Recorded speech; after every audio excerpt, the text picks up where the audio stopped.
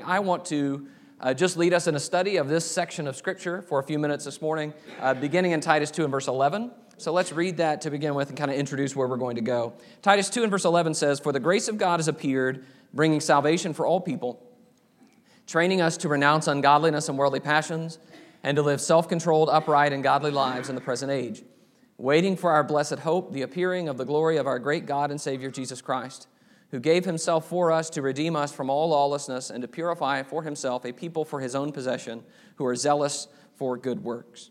At the heart of this text is the idea that grace changes us. Grace is, of course, the idea of a gift, something given to you that you don't deserve, and some gifts are so important and so big that they change you.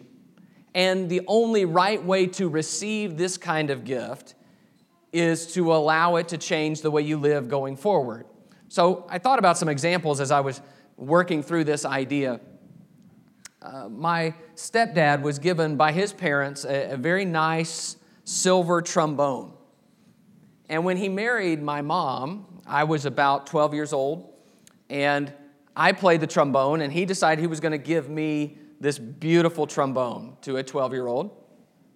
And we had to have a talk about how you take care of the trombone and how you handle the trombone and the things you don't do with the trombone. Well, Noah's about to join the band this next year. He decided he wanted to play the trombone, and that silver trombone is still around, and they brought it down to him last weekend. So exciting. But you know what? When we give Noah the trombone, we have to have the talk, okay? Because this is a nice instrument, and it needs to be taken care of. It's a gift. It's not that he has to pay anything or, he has to take care of it in order to get it. It is instead, it's only appropriate to handle a gift that way. Maybe if when you're a teenager, your parents gave you or lent you a car, there were some expectations that went along with that. If you're going to have the car, you're going to have to take care of the car. You're going to have to clean out the car, okay, that kind of thing. You're not going to drive the car too fast. You're going to have it home at a certain time. All of that. That comes along with a gift. Or when a couple entrusts their daughter to a man to be married, there are some expectations. It's a gift in that sense. They give her away, and yet there are some expectations about how that should go from that point forward. So what I'm getting at is that it's not just the gift that matters. The gift is so valuable that there is a life change that's appropriate when you receive that gift. So look again at verse 11 with me. In verse 11, he says, "For the grace of God has appeared, bringing salvation for all people." There is the gift. Verse 12, "Training us to renounce ungodliness and worldly passions and to live self-controlled, upright, and godly lives in the present age." So God's gift is so great that it brings changes. And I want us to think for a few minutes about how that works. When we receive the gift of salvation from God, how that should change us. How should a life touched by the goodness of God look? In particular, it seems to me that we have trouble with the idea of grace. Grace is such a theological type word, and so we can say, there are all these big words that go along with that, and we talk about grace, and I think sometimes we have a hard time saying, well, what should that look like? How should that change me on a daily basis? How should I be different? And I want us to think about that because that's exactly the message Paul is giving to Titus. He wants Titus to be teaching to the people he's working with what grace looks like every day. And I want us to think about that for ourselves. So first of all, grace teaches us what to renounce and what to pursue. That there are certain things that are off limits and certain things that should be our focus now that we've received the gift. So what's happening in the book of Titus is that Titus has been sent by Paul to Crete, and he has some things that he has to work on. Particularly, he wants him to appoint elders in every city. And there are some people that are going around teaching things they shouldn't teach. Elders are going to help with that, and Titus is going to help with that. But if you look back in verse 1 of chapter 2, Titus 2 and verse 1, he says, "But as for you," contrasted with these other teachers, "you teach what accords with sound doctrine." Sound is a word that means healthy. It's doctrine that's pure and right, as opposed to doctrine that's going to lead people astray, like he talked about in chapter 1. But then he fleshes out, here's what that should look like, Titus. Here's what you should be teaching. Verse 2, "Older men are to be sober-minded, dignified, self-controlled, sound in faith, in love, and in steadfastness." You can see how he's about to go through the different groups by ages, and he's going to kind of break down the demographics. Older men, he says, are to have a certain tone. They're to be dignified. They are to be disciplined. They are serious-minded. They understand that there are things about life that demand their focus and attention, and they're going to give those things that matter their focus and attention. They are in control of their spirits and their impulses. They have been trained. And so older men are to be an example in that way. Verse 3, older women likewise are to be reverent in behavior, not slanderers or slaves to much wine. They are to teach what is good. So older women show their reverence for God by the way that they act. He talks specifically about they are reverent in their behavior, self-controlled in their speech, they're not slanderers, and self-controlled in their impulses. He mentioned specifically wine, which makes me think that perhaps there was an issue there, or maybe that was part of the culture on the island of Crete, having to do with wine, and maybe even wine in older women. But instead of those kinds of vices, he says, they live the gospel and they teach the gospel. He says in verse 4 at the end that they are, in verse 3 at the end, they are to teach what is good. And verse 4, so train the young women to love their husbands and children, to be self-controlled, pure, working at home, kind, and submissive to their own husbands, that the word of God may not be reviled. So they are to teach good things to the younger women. And now we have some expectations for the younger women. That the younger women love their husbands and children. They do their family work with joy, and they do it from the heart. Even though that kind of work has never really been glamorous, first century or today, that is something still they do sincerely out of service to God. They should be self-controlled and pure, verse 5. They are careful about what they do and what they say. They are careful about involving themselves in things that could corrupt them, and they are careful to make family their priority, submit to their husbands, and they're careful so that when they show the kind of character they should have, nobody has any bad words to say about Christ or the church because of them. Verse 6, likewise urge the younger men to be self-controlled. Isn't that interesting? That's all it says about younger men. It's as if the whole battle is won or lost here. Okay, self-control. I only have one thing, but it's a big thing. Teach them to be self-controlled. They are to be in control of their bodies and their minds and their mouths. They are to be in control, following the example of those older men and, of course, the older women. Verse 7, show yourself in all respects to be a model of good works. This is specifically to Titus. And in your teaching, show integrity, dignity, and sound speech that cannot be condemned, so that an opponent may be put to shame, having nothing evil to say about us. So Titus is an example, both in his personal conduct, who he is, and in his teaching, that his teaching is done carefully and with dignity and with integrity and with sound speech. You got to watch the way you talk when you're a teacher. And that's going to require personal devotion from Titus and careful attention from Titus. Verse 9, bondservants are to be submissive to their own masters in everything. They're to be well-pleasing, not argumentative, not pilfering, but showing all good faith, so that in everything they may adorn the doctrine of God our Savior. So even servants are addressed in this little speech he's giving Titus about all the different groups. And he says they are to be submissive. They are to be ones who try to please their masters. They are to be fully trustworthy, not to argue, not to steal. And he says that's how they put on or wear the teaching of God. That they wear God's teaching by serving their masters in the right kind of way. Now, so you got all that in your mind. It's a lot of information, a lot of groups. But the question is, why? Why do Christian people live this way? And the answer comes in verse 11 as specifically related to grace. In verse 11, for, that's a because word here, for the grace of God has appeared, bringing salvation for all people, training us to renounce ungodliness and worldly passions, and to live self-controlled, upright, and godly lives in the present age. So God's grace has appeared, and it teaches us, it trains us. God's grace is not just a gift that you receive and you say, wow, that's great, I'm going to move on now and do whatever I want. It is instead a gift that changes you so that now you want to live in a different way. He also says in verse 14, he gave himself for us to redeem us from all lawlessness and to purify for himself a people for his own possession who are zealous for good works. Jesus gave himself to not only redeem us from sin, you saw that in the first part of verse 14, but also to purify for himself a people who are zealous for good works. This whole sacrifice is not just about getting rid of old sin, it's about transforming us into a different kind of person. That's the whole point of grace. So, the logic is very simple. If God has given me this incredible gift, if God has saved me from my sins, I should quit sinning. I can't sin after the grace because if I do, I haven't really been changed by the gift. If God wants me to live in a better way and God sent His Son to accomplish that, then I should pursue the better way. That's the whole point of this passage. Now, there are some very clear specifics to that. Particularly, I think you can see in the passage, the thread that runs through it all is the thread of self-control. That in every age group, every job, every gender, everybody needs to be self-controlled. And that's going to be a choice that comes from both renouncing certain things, because self-control says some things are off limits, some things I shouldn't do.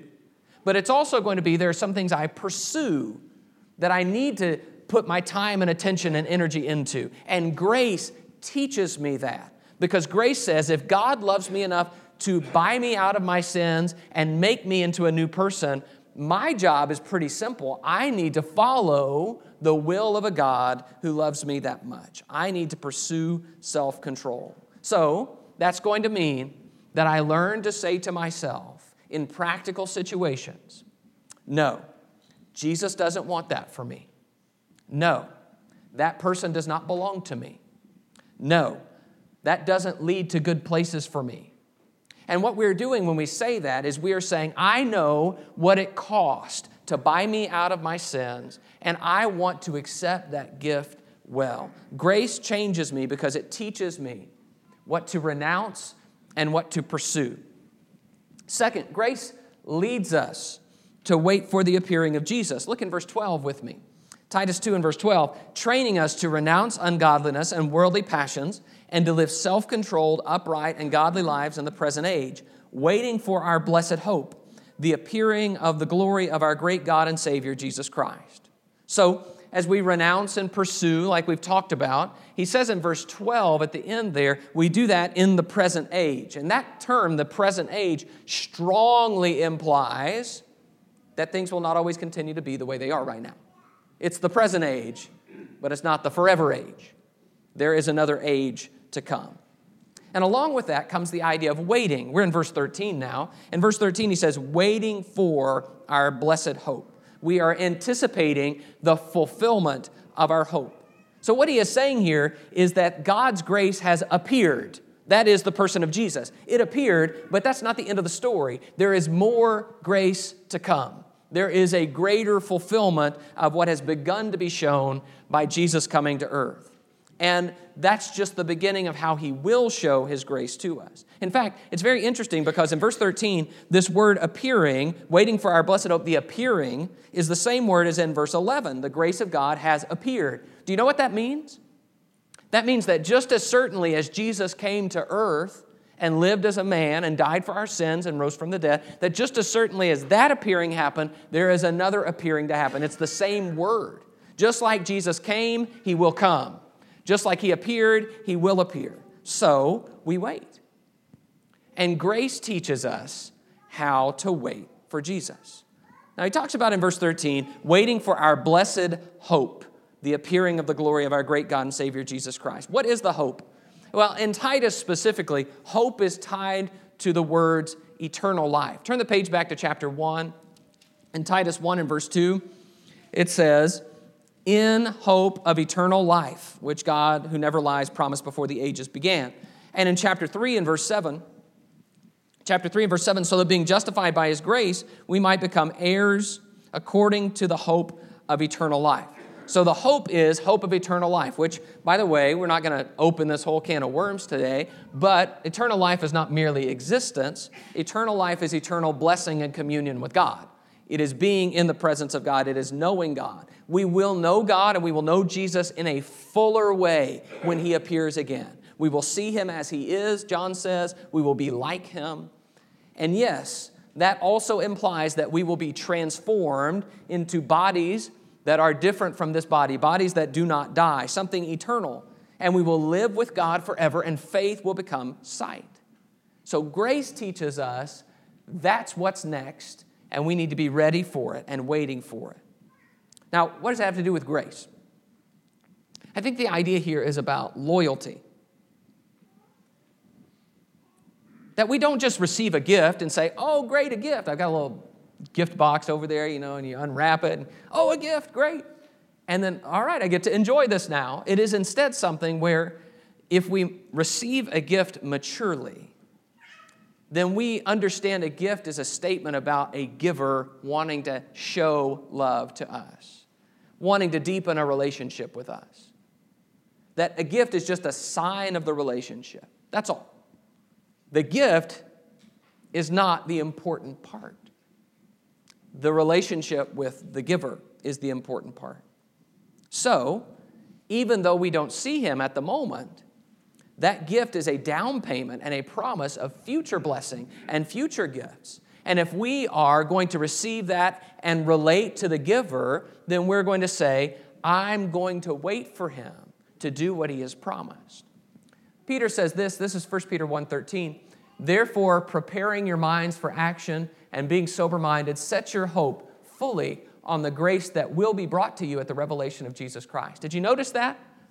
Set your hope on the grace that will be brought to you, not the grace that's already happened. We know what that's about when Jesus came to earth, but there's another grace that's yet to come, and that's what we await. So grace says, this is just the beginning. There's more grace to come, and if I want to receive from God all that he wants to give me, then I have more to wait for. So grace teaches me to wait for the appearing of Jesus. Grace also motivates us to good works. Look in Titus 2 and verse 14. Verse 14. Who gave himself for us to redeem us from all lawlessness and to purify for himself a people for his own possession who are zealous for good works. So the first part of that is he gave himself to redeem us from lawlessness, all the bad stuff we had done. And then he has helped us not only to be forgiven of that, but he has wanted to create a new kind of people who have a new kind of passion. They are zealous to do good, where before they were zealous to do evil. They have been changed. So Paul, and this is particularly powerful in Titus. You can see it all over the place in Titus. Paul keeps telling Titus, you tell our people to keep doing good works. In fact, he says it so often, it makes me wonder if there was a problem on Crete, where people just weren't doing anything, because there are so many references to this. Look at them with me. Look at verse 7. Titus 2 and verse 7, he says, show yourself in all respects to be a model of good works. Titus 3 and verse 1, remind them to be submissive to rulers and authorities, to be obedient, to be ready for every good work. On and on it's going to go. By the way, down in verse 14, let our people learn to devote themselves to good works so as to help cases of urgent need and not be unfruitful. Talk about that more in just a moment. But it's just all over the place here. Now, I do need to say this, and Paul makes this distinction clearly. These good works are not the basis of our salvation. Things that we do after we've been saved are not what make us right with God. In fact, things that we did before we were saved didn't make us right with God. Look at Titus chapter 3 and verse 4 with me. Titus 3 and verse 4. He says, but when the goodness and loving kindness of God our Savior appeared, just read that as grace, when grace appeared, he saved us, not because of works done by us in righteousness, but according to his own mercy, by the washing of regeneration and renewal of the Holy Spirit, whom he poured out on us richly through Jesus Christ our Savior, so that being justified by his grace, we might become heirs according to the hope of eternal life. Now he says specifically, this is in verse 5, that grace appeared not because of works done by us in righteousness. We didn't act so well that God said, well, I guess I have to send Jesus now. I mean, Jacob's just too good. I can't leave him down. I'm doing all those good works. Look at him. I got to send Jesus. Grace is the idea that we didn't deserve it. We couldn't earn it. And Jesus came anyway. So we need to understand, it was in spite of our works that God sent Jesus. This is not something we will ever deserve or earn. In fact, the idea of earning grace is a contradiction in terms. It doesn't work. You don't earn gifts. If you earn them, they're not gifts. If they're gifts, they're not earned. That's the whole point. So we need to understand that about good works. Good works are not something that we did to bring Jesus. They're not something that we do now to pay him back. We're not going to be able to pay him back. That's not the picture. That's not the idea. We don't do so many good things now that it makes up for what we did before. That's not in Scripture. Instead, we need to understand that God saved us because God chose to do it. Now, that can involve us doing things that He says. I'm not saying that. I'm simply saying it's not as a result of us doing so much good that He had to do it. However, when you get all of that settled, I think we have to acknowledge that in the same breath that Paul says we're not saved because we're so good, he then says, verse 8 of chapter 3, the saying is trustworthy, and I want you to insist on these things, that those who have believed in God may be careful to devote themselves to good works. These things are excellent and profitable for people. So in the same breath, he says, keep doing good works. Now, I know that that's not why Jesus came. He didn't come because of your good works, but He did come to produce a people who wanted to do good works. That's the whole point. So, verse 14, chapter 3, let our people learn to devote themselves to good works so as to help in cases of urgent need and not be unfruitful. Grace teaches us that we need to be busy for Jesus. That's what grace tells us. Grace does not say we can just sit back and say, I am glad I'm saved. Thank you, Jesus. I'll just wait for you. It is instead motivating. I want to do things for the one who has done so much for me. I should be able to look at my life and see that I am helping people and meeting needs. That I am doing things for others that can be described as good and beneficial and blessing and helping and caring. That I can see that the things that I'm doing are like the things that Jesus did. It's not just that I abstain from certain things. It is instead that I pursue and actively do other good things. But what does that have to do with grace? I just really want to drive this point home. Grace should prompt gratitude. In fact, they are the same word. In English, they're the same root. In Greek, they're the same root. Grace should prompt gratitude. I do not act as if I owe Jesus and I want to pay Him back. Instead, I am so overcome with the fact that I know where I've been and what I've done and what I deserve. But God reversed my story anyway. And so now, the least I can do is quit doing bad stuff and start doing good stuff. Is reflecting what Jesus has done for me. I become consumed with the question, what does Jesus want from me in this situation? How does the one who has blessed me want me to use my time and my energy and my money and my relationships? I was driving to their wedding the other day, Tara and Juliana. And it was raining, cats and dogs. And there were some puddles on the interstate. And I hit one, and there was a car in front of me, and I saw their brake lights. So I hit my brakes, and nothing happened. My car just kept flying forward. And so I thought I was going to hit them, so I turned the wheel to try to swerve around them into the other lane. And nothing happened. Turn the wheel, slam the brakes, my car is just going straight into that other car. And after, I think it was 3 or 4 seconds, it seemed like an hour. Finally, my wheels caught, and because I'd turned the wheel, I moved over quickly into the other lane, very nearly swerved out of control. So I just basically limped off the interstate after that. I finally got control of my car and got off. And the emotions, even now I kind of get adrenalized thinking about what happened. When you have an event like that, you feel thankful. You feel, wow, that I should have had a serious accident that day.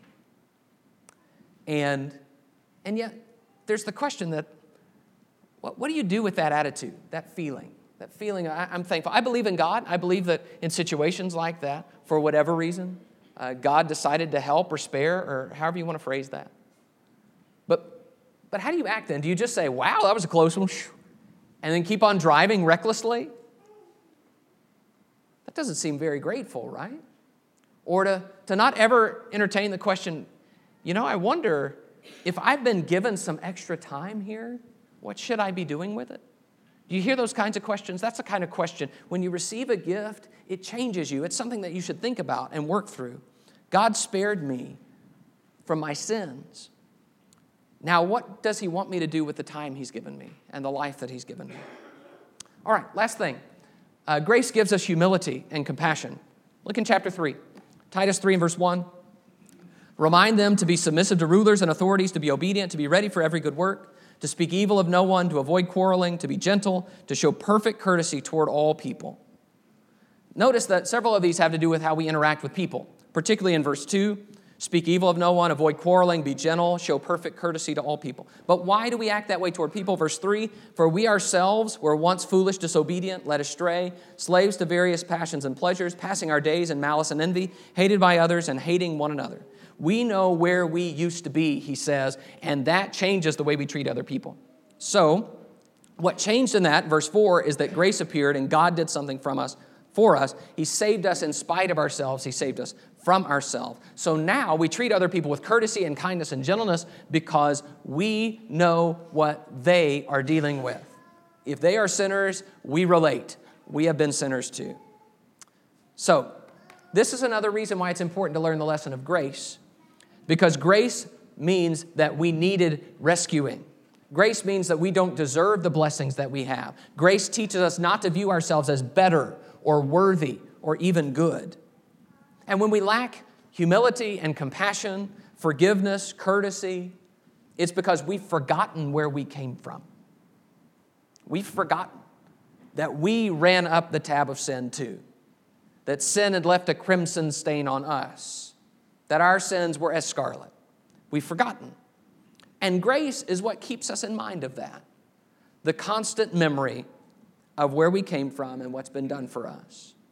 We can't grow in humility and compassion like we need to if we forget our past. So, it might help when we say things or we're tempted to say things like, I just don't understand how anybody could ever do blank. Or when we begin to criticize people just because they are involved in sin, and sometimes that takes them places that we just shake our heads and say, I don't know what they're thinking. Have we tried? Because I think we do relate to what people in sin are thinking and doing, because we've been in sin. And it's important for us to remember that. That changes the conversation. Instead of it being me righteous, you wicked, it becomes me saved by the grace of Jesus. You haven't been saved yet. That's all. So instead, it lowers me where this is not about me being better. So grace teaches us humility and compassion, and I could talk about that all day. I don't have the time to do that. I just want to say this.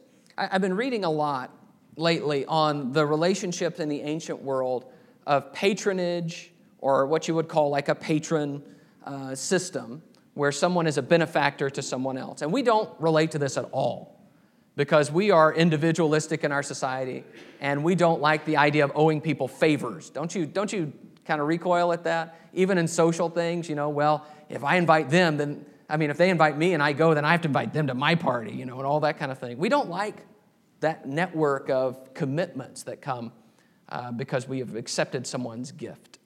But that was very common in the ancient world. And in the ancient world, when you received a gift, you had to be thankful, you had to be loyal, and you had to live in a way that respected what someone had given you. And all of those relate so well to grace. We have to be thankful to God. We have to be loyal to God. And we need to be sure we're living in a way that shows our honor for what's been done for us. So grace should change us. And my question to us is, are we appreciating the gift of God? Are we receiving it well? Thanks for your attention. We'll be dismissed for our classes.